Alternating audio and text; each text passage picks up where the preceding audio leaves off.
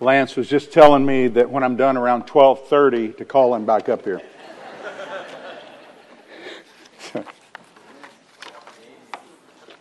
You know, I'm so thankful to be here. One, because I love Lance. He is a good brother to me, has been one of my closest friends as well.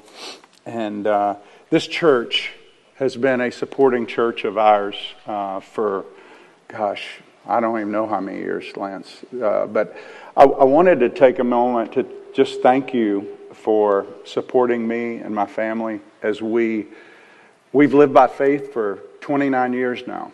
I mean, when I mean live by faith, like we've just trusted God to provide for us. When I left the FBI back in 1994, we had no idea how God would provide for us. We just knew He was calling us to ministry. And God always provides that what He calls you to. He doesn't provide everything you want, but He provides everything you need to do what He calls you to. And He has for the last 29 years. And you are one church family that has supported us, and we're very grateful. His Light Ministries is nothing more than a nonprofit that allows me to travel wherever God tells me to go to do whatever He wants me to do. I have the most eclectic ministry, I think, of anybody.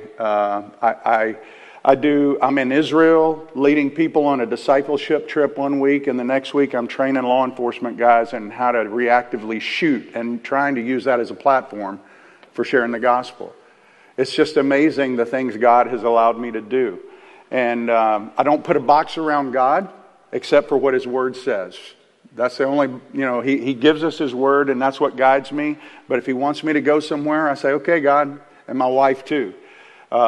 He started about 10 years ago this ministry called SWAT, which is Spiritual Warriors Advancing Truth. You can go there. And when I was on the SWAT team in the FBI, we had a camaraderie there. The mission drove everything. It's the same in the Marine Corps. The mission drove everything. And when I got into ministry, I found out that the mission didn't seem to drive a lot of stuff. There was a lot of different other ancillary issues that prevented people from doing the mission. I mean, when 95% of the people in churches have never told anybody about Jesus, that's a problem, because our mission is to be ambassadors. And so we started this ministry called SWAT 10 years ago, and it's a men's Bible study where I teach expositorily every week to 5 groups of men, 20 to 30 men in each group, and just go deep with them to make disciples so they then disciple other people. And you may ask, well, I thought you were an evangelist. I am. I take these men to India. I take them to the Philippines. I take them to Israel.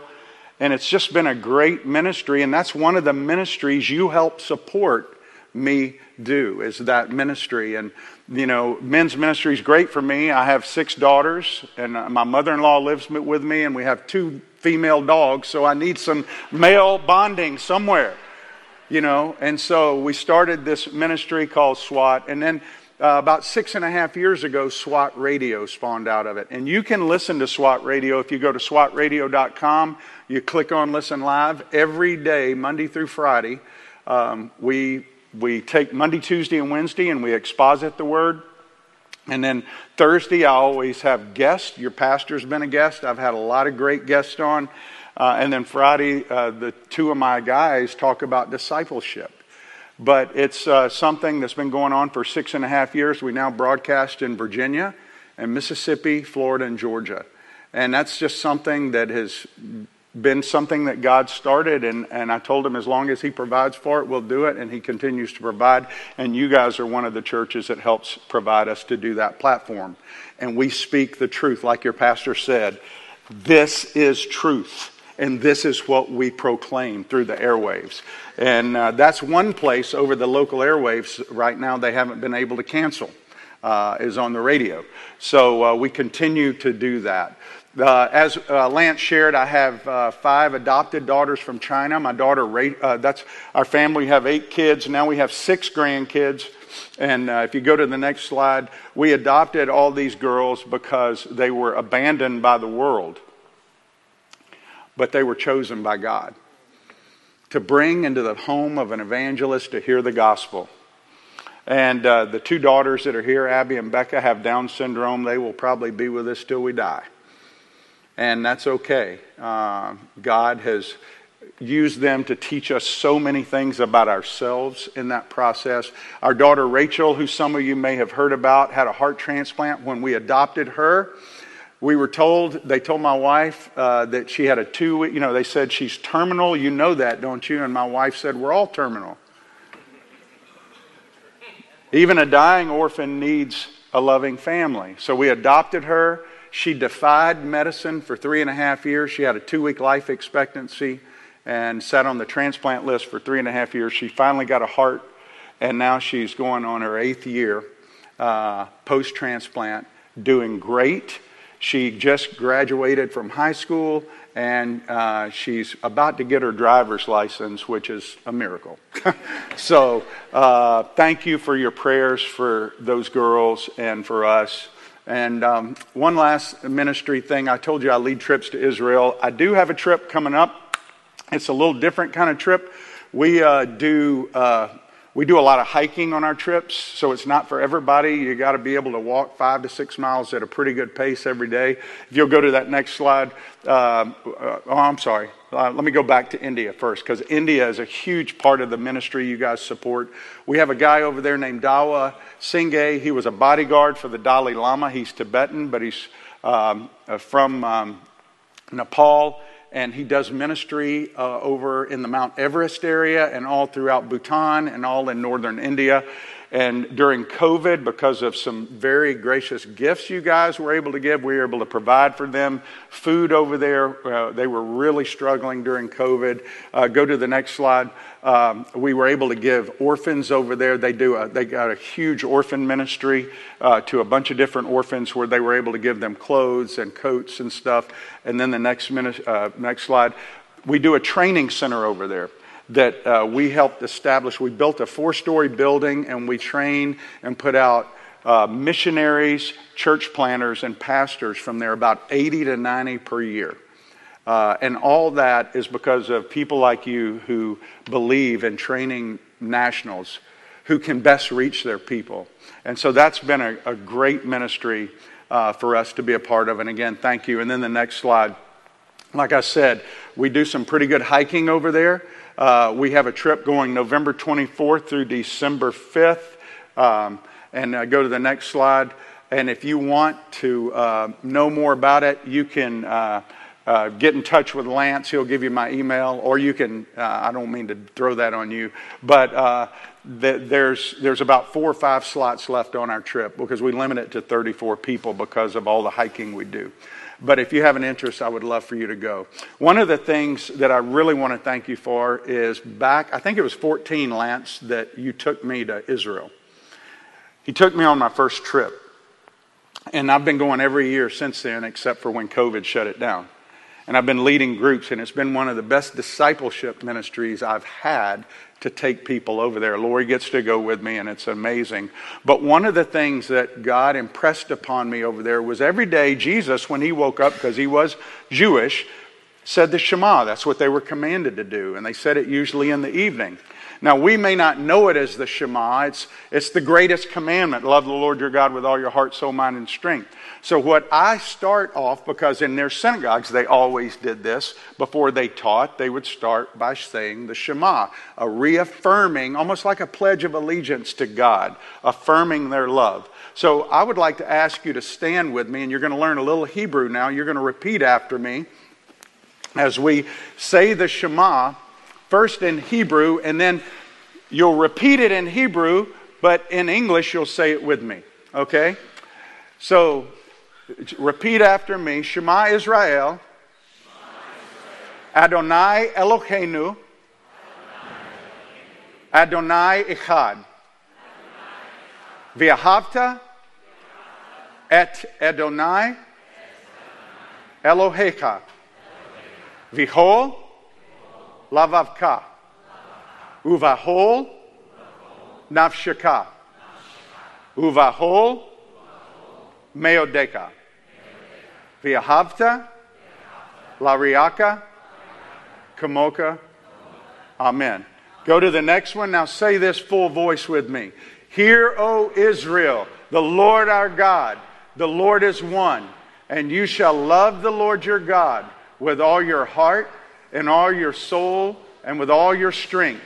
And you shall love your neighbor as yourself. Amen. Be seated. If I were to ask you what these names have in common, what would you say? Mike Tyson, Gary Hart, Pete Rose, Jim Baker, Jimmy Swaggart, Lance Armstrong, Johnny Manziel, Bron Clifford. All these men were disqualified from doing what God gifted them to do because of compromise. Every one of them. They love self more than anything else. Men everywhere disqualify themselves because of lack of integrity and conviction. You know, when Lance asked me if I would speak today, I was thinking it's 2 weeks before Father's Day. And ladies, you'll get something out of this today because the principles apply. But it's really for men because we have a shortage of men in this country who are willing to stand when we need men to stand. Paul said, act like men. He said that for a reason. Where have all the men gone? You know, when politicians start writing books about where have all the men gone, we've got a problem. The church should be leading the way in men standing, showing the world that we are different. We don't buy in to the culture wars. We don't succumb to the culture wars. In every place we turn, we see compromise. We see people within. Right now, I was telling your pastor right before the service that there's a big Southern Baptist Convention, one of the biggest conglomerates of churches there is. And you know what they're battling over right now? It's not theology. It is. But it's not about the doctrine of salvation. It's whether women should preach and be elders in churches and pastors. It's whether transgender people should be brought in and affirmed. You don't affirm lies ever as a believer. We don't do that. It's not unloving to speak truth in a loving way. But we're being told that. We're being basically canceled. If you think it's okay to speak truth to somebody, and even within this Southern Baptist Convention thing, every year they have a lady that comes and speaks to people who says, you know what, we need to use the right pronouns. We need to affirm these people where they are. That's wrong. You don't affirm delusions. We don't do it in any other area.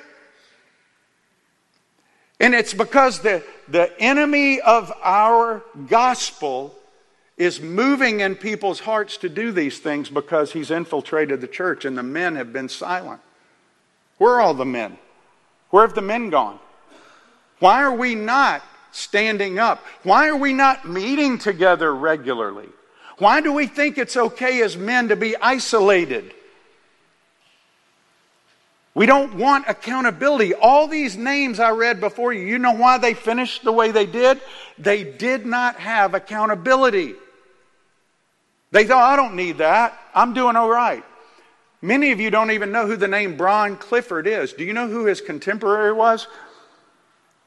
Chuck Templeton and Billy Graham. Those three men started off preaching together in 1945. Bron Clifford was the best of them all.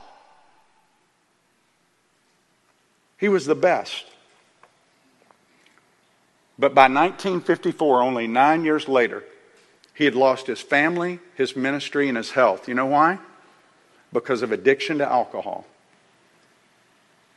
Because he was financially irresponsible, he left his wife and his 2 daughters with Down syndrome penniless. What kind of testimony is that for a preacher of the gospel?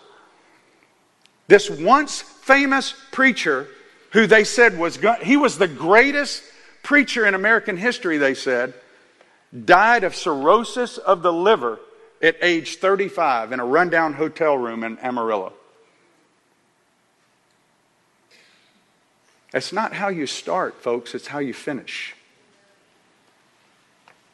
You know, a recent survey they did said that only 1 out of 10 men who start ministry at 21, only 1 out of 10 finish by the age of 65 in ministry. 10%. They fall away due to immorality, greed. And you know, Paul is writing this letter at the end of his life to Timothy. And you know what he's addressing? He's addressing false teachers, which we have all over the place. And he's addressing Timothy as a man of God. Do you know Timothy is the only person in the whole New Testament referred to as man of God? And it's right here. That phrase was typically reserved in the Old Testament for guys like Elijah, Elisha, those men, because it carried with it the idea these men represented the Most High God to people around them. They brought the message of God. And so it's in the Old Testament, you see it 70 times. But Timothy's the only one. Moses was called man of God. There were other prophets. David was called man of God. Anyone perfected by the Word of God, called to proclaim the Word of God, is God's man. Where have all the men of God gone? Where are we? Why? Why do we think it's okay if we're His? See, we have been fed a false gospel. Just like Paul addressed to Timothy, hey, Timothy, you got to stand against the false teaching. It's time for the men to stand up and start calling people to the true gospel. The false gospel that has been proclaimed in most of America is that it's a forgiveness-only gospel. That it's only about you getting a barcode to go to heaven. You get that barcode and you're in there.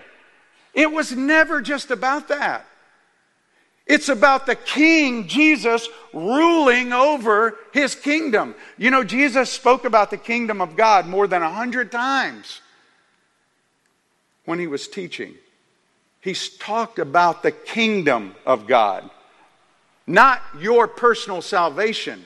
Your personal salvation is part of His kingdom work. But you can't limit it just to your forgiveness. And that's what a lot of people have done. Lance knows, we've had many conversations about this. There have been battles throughout the years, the lordship salvation and all this other stuff. People say you're adding. Listen, nobody knows God's grace more than I do. If you knew my past, you wouldn't want me standing up here in front of you teaching you right now. But it's not about that. It's about what He does. And He doesn't come into your life just to forgive your sins. He comes in to give you a new life. Paul says we're new creations in Christ. And so he's writing to Timothy to remind him, Timothy, you got to fight for this, Timothy. Because there's going to be people that come in, they're going to twist the gospel. And so in chapter 1 of 1 Timothy, he lays out our purpose. We're ambassadors of the King. In chapter 2, he tells how we do it. We pray. We spend time with God. We model what it means to walk with Him in kingdom life. Chapter 3, 4, and 5 are about leadership. And chapter 6 is why we fail to do it. Because of love of money and love of the world. And that's where he leaves Timothy. He tells him, Timothy, you man of God, you're not like these guys. You're not motivated by greed. And so there's four ideas I really would like for you as men to walk away from here. Everybody really, but specifically the men. One, that God calls His men to run away from the things of the world. Run away from the things of the world. Don't get sucked into the vortex of worldly pleasure and worldly power and worldly greed. Run away. Second, We run to the things of King Jesus or God. We run to them. So we're running from this to this. Third, we fight every day like it matters. Fight every day like it matters. And fourth, be faithful no matter what. That's what we see in this text. And we're going to look at each one of these. First of all, in verse 11, he says, but for you, it's a stark contrast with what he was just talking about the greed and the cravings of the world, saying some men have wandered. He says, but you, O man of God, flee these things. The word there is the same word for fugitive. I don't know if you ever saw that movie, The Fugitive, with Harrison Ford. He didn't want to get caught. We should not want to get caught by things of the world. We run from it. And that's what he's saying. Run away, Timothy. Flee these things. Flee them. I think of Samuel in 1 Samuel chapter 12. You know, he's kind of at the end of his life and he's saying, listen, I never did anything wrong to any of you. I never cared about the wealth and those kind of things. Paul says the same thing in Acts 20. He said, I didn't covet your gold or your silver. I wasn't motivated by those things. That's a far cry from a lot of people in ministry and churches today, I can tell you. You look around there, all you got to do is turn on the TV and listen to some of these people. Some of them have 4 jets. And I've heard them say with my own ears that I can't fly commercially.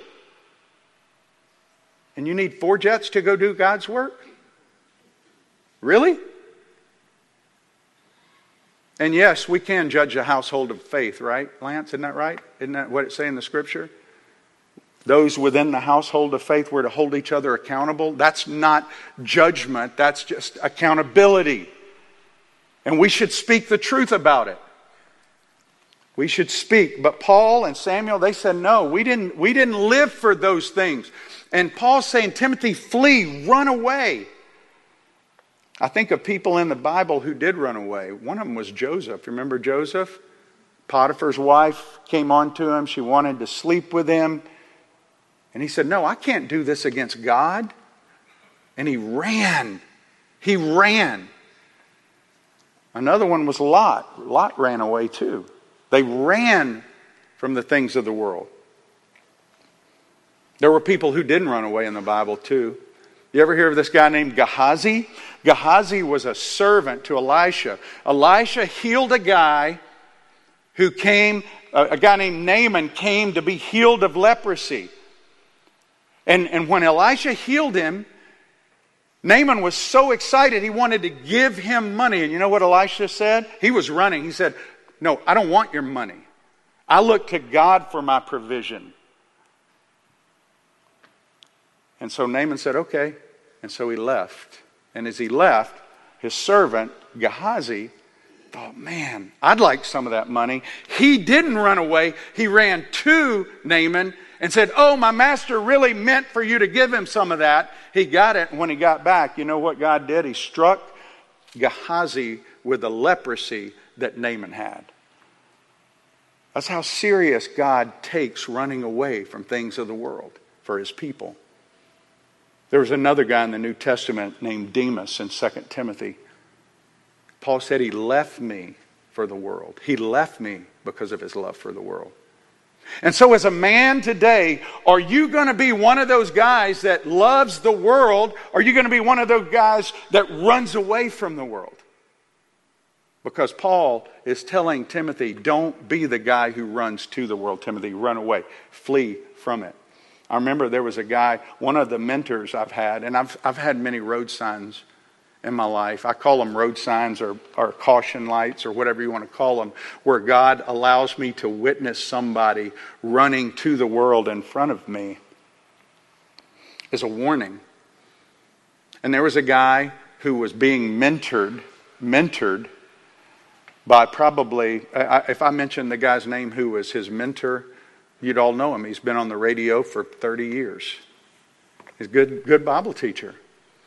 And he was mentoring this guy who was mentoring me while I was in the FBI.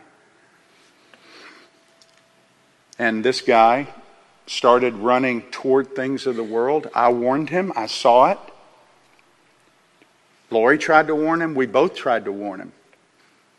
And he lied to us. He lied to everybody that was over him. And this guy was slated to take over the ministry from the guy who's still preaching today on the radio. And that guy did not heed the warnings. He didn't run. And now he's no longer in ministry. Not doing what he was doing. Now, I don't be a senior pastor anymore for sure. That doesn't mean he can't minister. But he didn't run. He didn't flee. He thought, I can get close to, I can control this. And he got enamored with the world and got sucked into the vortex. Well, he also says at the second part of 11, he says, you don't just run away from these things. He says you run to these, pursue these. And he lays out this list: righteousness, godliness, faith, love, steadfastness, gentleness. Let's talk about those. What is righteousness? Well, the word there, he's talking about not the righteousness of Christ, which we have in front of the Father. He's talking about a righteous living of standards in your life. And there's a false teaching that's going around the country right now that says, well, when you come to Jesus, He's your righteousness, and you don't have to strive for holiness anymore. You don't have to try to, in fact, to tell somebody they need to spend time with God every day in the Bible is legalistic. This is what they teach. These are pastors I'm hearing teaching this. That to call somebody to standards of holiness is legalism. That's not true. That's just bad teaching.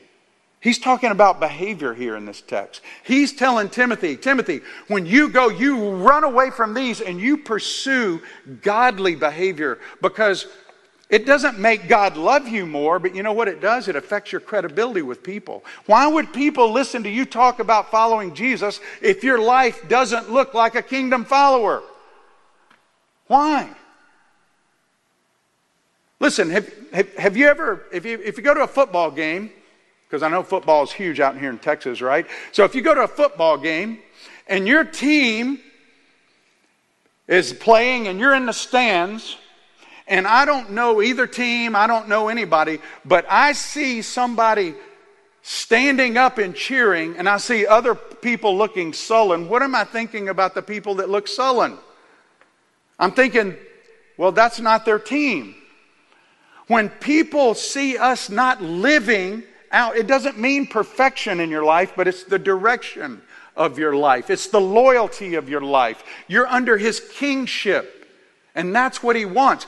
Like I said, we're going to make mistakes, but we come back to Him and we own those mistakes, and we say, man, I have not been following the King. And so righteousness, he says, that's behavior. But he also talks about godliness. That's more than behavior. That's that inner attitude that we have. That's our, it's not really standards there. It's just our attitude. And this is the holiness that we should strive for. Hebrews says, strive for the holiness without which you're not going to see God. We strive for that. That means work. Third is faith. Faith, trust. This is believing that God is who He said He is. He did what He said He's going to do. And He wants us to do what He calls us to do. So we do it. This is not the default for most of us to live by faith. You know what the default is? And I'll give you an example. And I see this all the time. And the men that I get to meet with and talk with, I'll say, hey, why don't you go to Israel with us on a trip? Or why don't you go to India with us on a mission trip? Oh, I can't. I don't have the money. First answer is wrong. Who has all the money in the world? Who's the one that provides for all his kids to do everything he wants them to do? So to say you don't have the money is saying, I can't do it. Well, you're not supposed to do it anyway. What should our default be as Christian followers of the Most High God, people who are in the kingdom of Jesus, who are under His kingship, when an opportunity comes, our default should be, well, I'm going to pray about it and I'm going to see what King Jesus wants me to do. Because if he wants me to go, he'll pray about it. I had a guy last year, or 2 years ago, who I said, listen, he was in my Bible study, and I said, why don't you go to Israel with us? I can't, don't have the money. I said, really? I said, you don't have the money? I said, do you know King Jesus? He goes, yeah, I know him. You know I know him. I said, well, then why don't you ask him? I said, let's just do it right here. Let's ask God right now, how much do you, so it's $10,000. So we just prayed right there. 2 weeks later, he came back. You're not going to believe what happened. I had this house that I've been trying to sell for the last 2.5 years, and it sold, and I got the money. I got the money because I told him, if something happens in the next month or so, you know why it happened. And so he went on the trip to Israel. Said it was life-changing for him. But see, our default is not to be people of faith. It's to be people of control with our checkbook, our calendar. I can't get off work. Have you asked? Have you prayed about it? You see, we've got to be people of faith. The people of the kingdom are people of faith, and we trust. Fourth, he says, his love. Pursue his love. That's the agape love. That's the love that love God first with all our heart, soul, mind, and strength, and love others. Is it really loving to tell somebody that it's okay for them as a woman to be married as a woman to another woman? No, that's not loving at all. That's feeding into their lie. And listen, I have people that I know that are homosexual, that I've told that. I've talked to them. They still know that I love them. They just know that I disagree with that, and I talk to them about it. But we can't be silent, and we can't not speak the truth because we are afraid of being canceled or people saying we're bigots. And whether it's homosexuality or transgender or whatever it is, it doesn't matter. If it goes against God's word, we are people of truth. And we do it with love. It's not loving to affirm delusion, ever. Ever. It's not loving to do that. We wouldn't do it in any other area. If I told you I was a murderer and I really wanted to murder people, you wouldn't affirm me in that. You see, even people who are very progressive in their thoughts have standards. They have their own standards too. They wouldn't affirm that. And none of this stuff works. Go down to the bank and tell them you identify as having $20,000 in your bank account when you don't. It doesn't work in any other realm. It's just this realm. His steadfastness, it says, his perseverance. 2 Timothy 2, when Paul writes him the second letter, he gives him illustrations of a farmer, an athlete, and a soldier, because those are men who are persevering. They are men who are dedicated to what they're doing, and it requires a lot of work. This life is not easy as a believer. We are on enemy soil here. And so you must persevere. And we do so, he said, with gentleness. Well, verse 12, he says, fight the good fight of the faith. Fight every day like it matters. That word fight means agonize. I charge you in front of God, he says, in front of Christ. Those are the two witnesses. When I got commissioned in the Marine Corps, I had to raise my right hand and swear to defend the Constitution with my life. And I took that very seriously, and 8 of my buddies that I know laid their life down for this country. And what we have in the kingdom is we have a lot of people that want to raise their right hand and say, I want to be a Marine, but I just want the uniform. I don't want to put in the work. I don't want to do the mission. I just want to have the uniform. That's what's happening in Christendom today. People want to be Christians, but they don't want Jesus to be king in their life. You cannot divorce the kingship of Jesus from his saviorhood. They are two sides of the same coin. And that is why we have so many people that unfortunately I fear are going to hear, Lord, Lord, I did this. I went to church. I went to Bible studies. I did this. But no, I never knew you.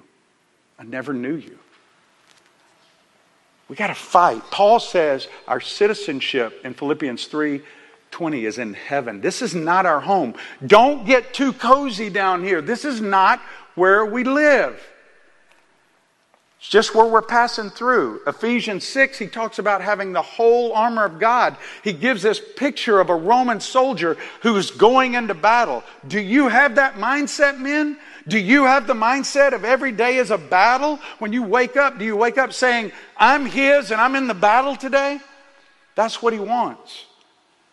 Matthew 5:29, Jesus said, listen, if your eye causes you to sin, tear it out. That's pretty serious. If your arm or your hand causes you sin, cut it off. This is serious stuff. This is not trivial things. This is serious. Jude 3, he says, contend earnestly. How do we contend? What do we contend against? Well, we contend against Satan and all his attacks. We contend against the world and the things they're doing. We contend against selfishness in our own heart, our own desire to sin. And we contend against false teachers. Let me ask you this. This happened to my mother-in-law recently. How many of you have ever been in an argument because of the Word of God? Just think about that for a second. I'm not really asking for an answer, but I want you to think about it. My mother-in-law recently did that. Somebody who is a false teacher, another family member was talking about this person with great affection, and my mother-in-law defended truth. She's in her 80s. She's never really done that before. And she did it, and it cost her. It's going to cost you. It'll cost you relationships. It could cost you your job. But who do you look to? Who do you trust? Who do you live for? We live for the King. 1 Corinthians 9, Paul says, I discipline my body that I will not be disqualified. Well, the final thing he says is be faithful no matter what. Why? Because we are His. Verses 13 through 16, he charges him in the presence of God, and he says, Jesus Christ who made the good confession. You know what the good confession was that Jesus made? What did Pilate ask him? Are you the king? He says, you say so. The good confession is Jesus is king. That's it. The good confession is that Jesus is king. He's king. And if we're His, we follow Him. And he goes on to reiterate this, where he says in verse 15, which He will display at the proper time. He who is the blessed and only sovereign, the King of kings, Lord of lords, who alone has immortality, who dwells in an unapproachable light. To Him be honor and eternal dominion. Guys, do you give Jesus dominion in your life? No matter what? Well, what I find is a lot of people will give Him up to here. But if Jesus wants him to cross over, nope, not going there. That's too much. I'll give him to here. We're conditional with Jesus. You can't be conditional with Him if He's your king. He's an absolute monarch. That means He has absolute reign. We don't like that in this country. We like thinking we have control. We grow up thinking we have it your way. Burger King, get it the way you want it. Do it the way you want it done.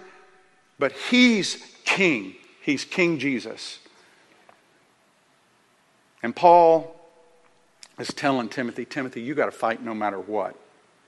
Luke 9, Paul wrote, deny yourself, take up your cross, and follow Him.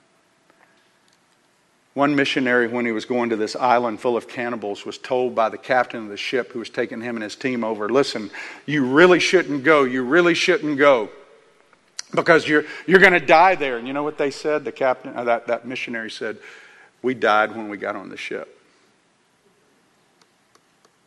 We already knew we were dead already. You see, when you follow Jesus, you don't have your life anymore. It's His life. He bought us. He owns us. We're His. You don't hear that message preached very much. You don't hear the kingdom of God preached very much. But that's the message Jesus preached. And that's the message Paul preached. That's the message Peter preached. And it's the message I preach. It's the message Lance preaches. You know, my mom passed away about 3 months ago. And my mom, she was my prayer warrior. She was 87. She shouldn't have died. It was kind of a thing but God was sovereign over it. But my wife and I got to be with her the last couple of weeks of her life. And my wife was with her when she passed. But the day before she passed, she had been almost comatose for a week. Like no movement, no facial expressions, nothing. And my wife was playing some praise music. She was playing songs like How Great Thou Art.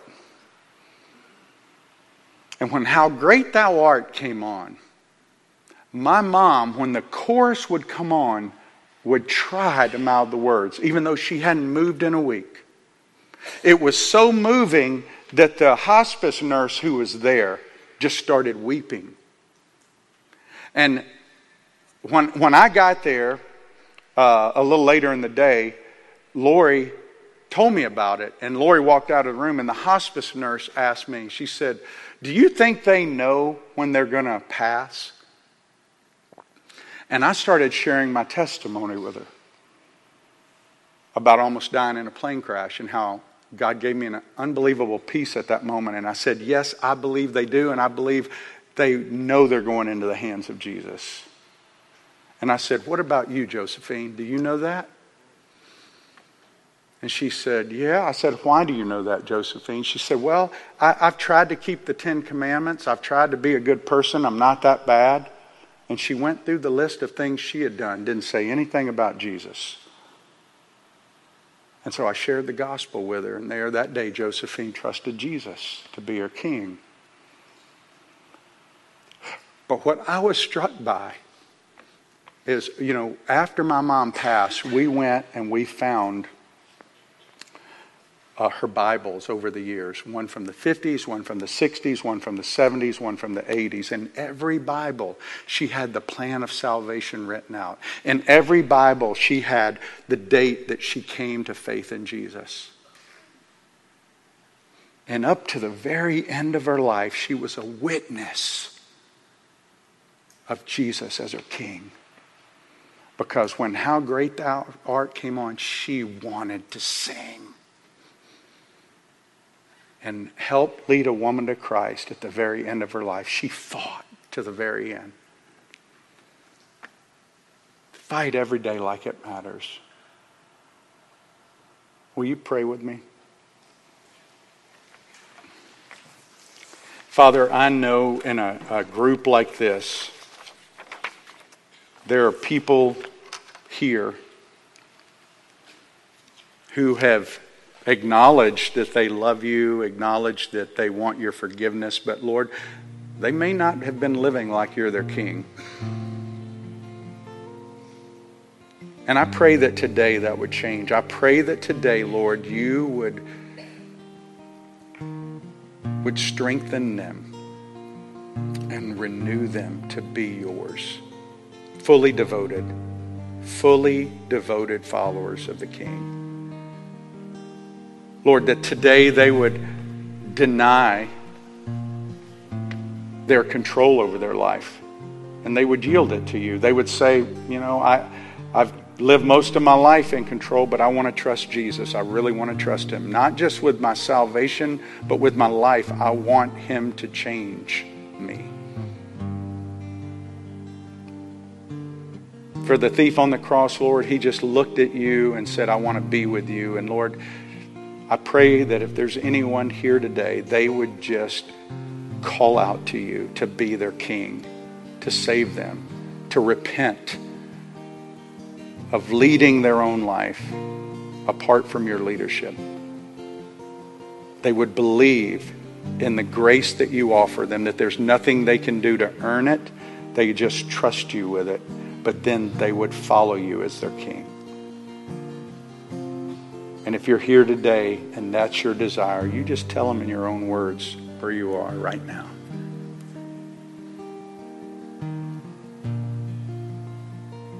Thank you, Lord, for your word and the reminder that we are to flee the things of the world, run to you and your things,